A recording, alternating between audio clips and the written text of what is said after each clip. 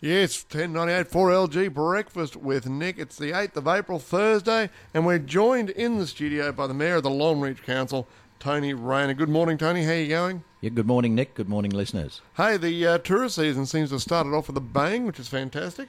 Lovely to see, Nick. Yeah, lots of people on the roads at the moment and visiting regional towns throughout Western Queensland. It's picture-perfect weather and just what we expected, that we would have a big influx, particularly with the lifting of the COVID lockdown in Brisbane.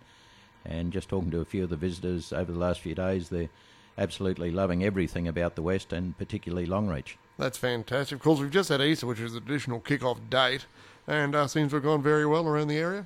Absolutely, yeah, and some big celebrations around the region. The Back to Isisford weekend was just held recently, and I was talking to Councillor Dale Bignell in Isisford, and he said it was a really busy few days with visitors and great weather. Everyone enjoyed it, and of course Isisford bats well above its weight. It's a dynamic little town, and they've always got lots on for visitors with the mighty Barcoo and also their own museum and other attractions in town. So they had a really busy few days for the Back to Isisford celebrations. Yeah, sounds fantastic. Now, of course, the other big thing, we had the vaccination program came through the West.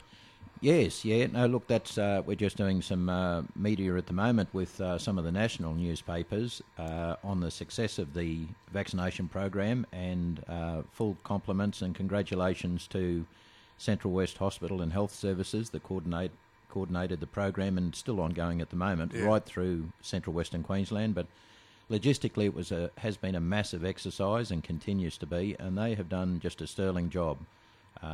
They've tended to partner with the shire halls in every community, and that's worked really well because they're large facilities that are quite ideal for that operation. And over 1,000 people have been vaccinated just in Longreach.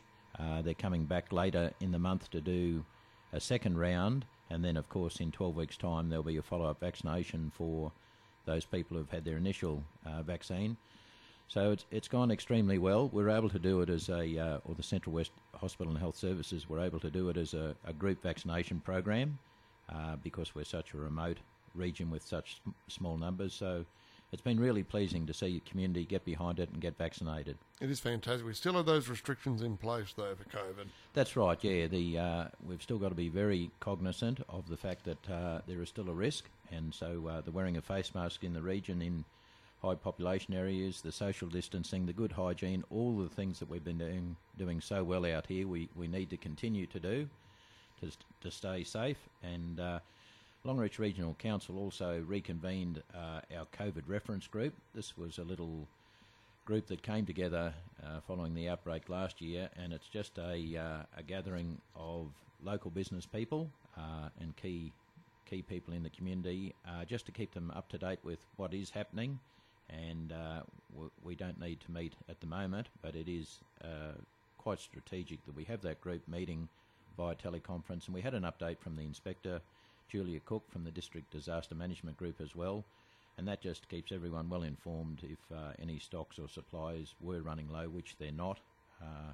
Everything is in good supply and trading normally, so that's good news. That's great news. Now, we had a bit of a chat about this off air, but the response to the Thomson River Master Plan has been, by and large, very positive. Yeah, it has, Nick. Yeah, no, we've had really good feedback on the Thomson River Master Plan, so that'll go to Council later on over the next few weeks.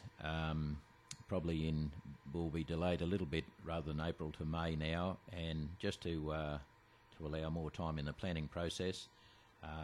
And also that will give us time for the planners to come back to Council with all of the additions and recommendations based on the feedback that we've had from the community, which about 71% of people strongly supported the broader plan, which is good.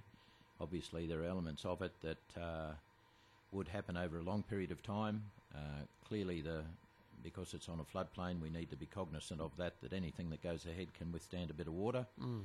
That's part and parcel of any river landscape. Of course. And a big positive coming out is the level of support for environmental management of the river precinct, particularly around revegetation and just helping to continue to preserve the natural beauty that's out there along the Thomson River.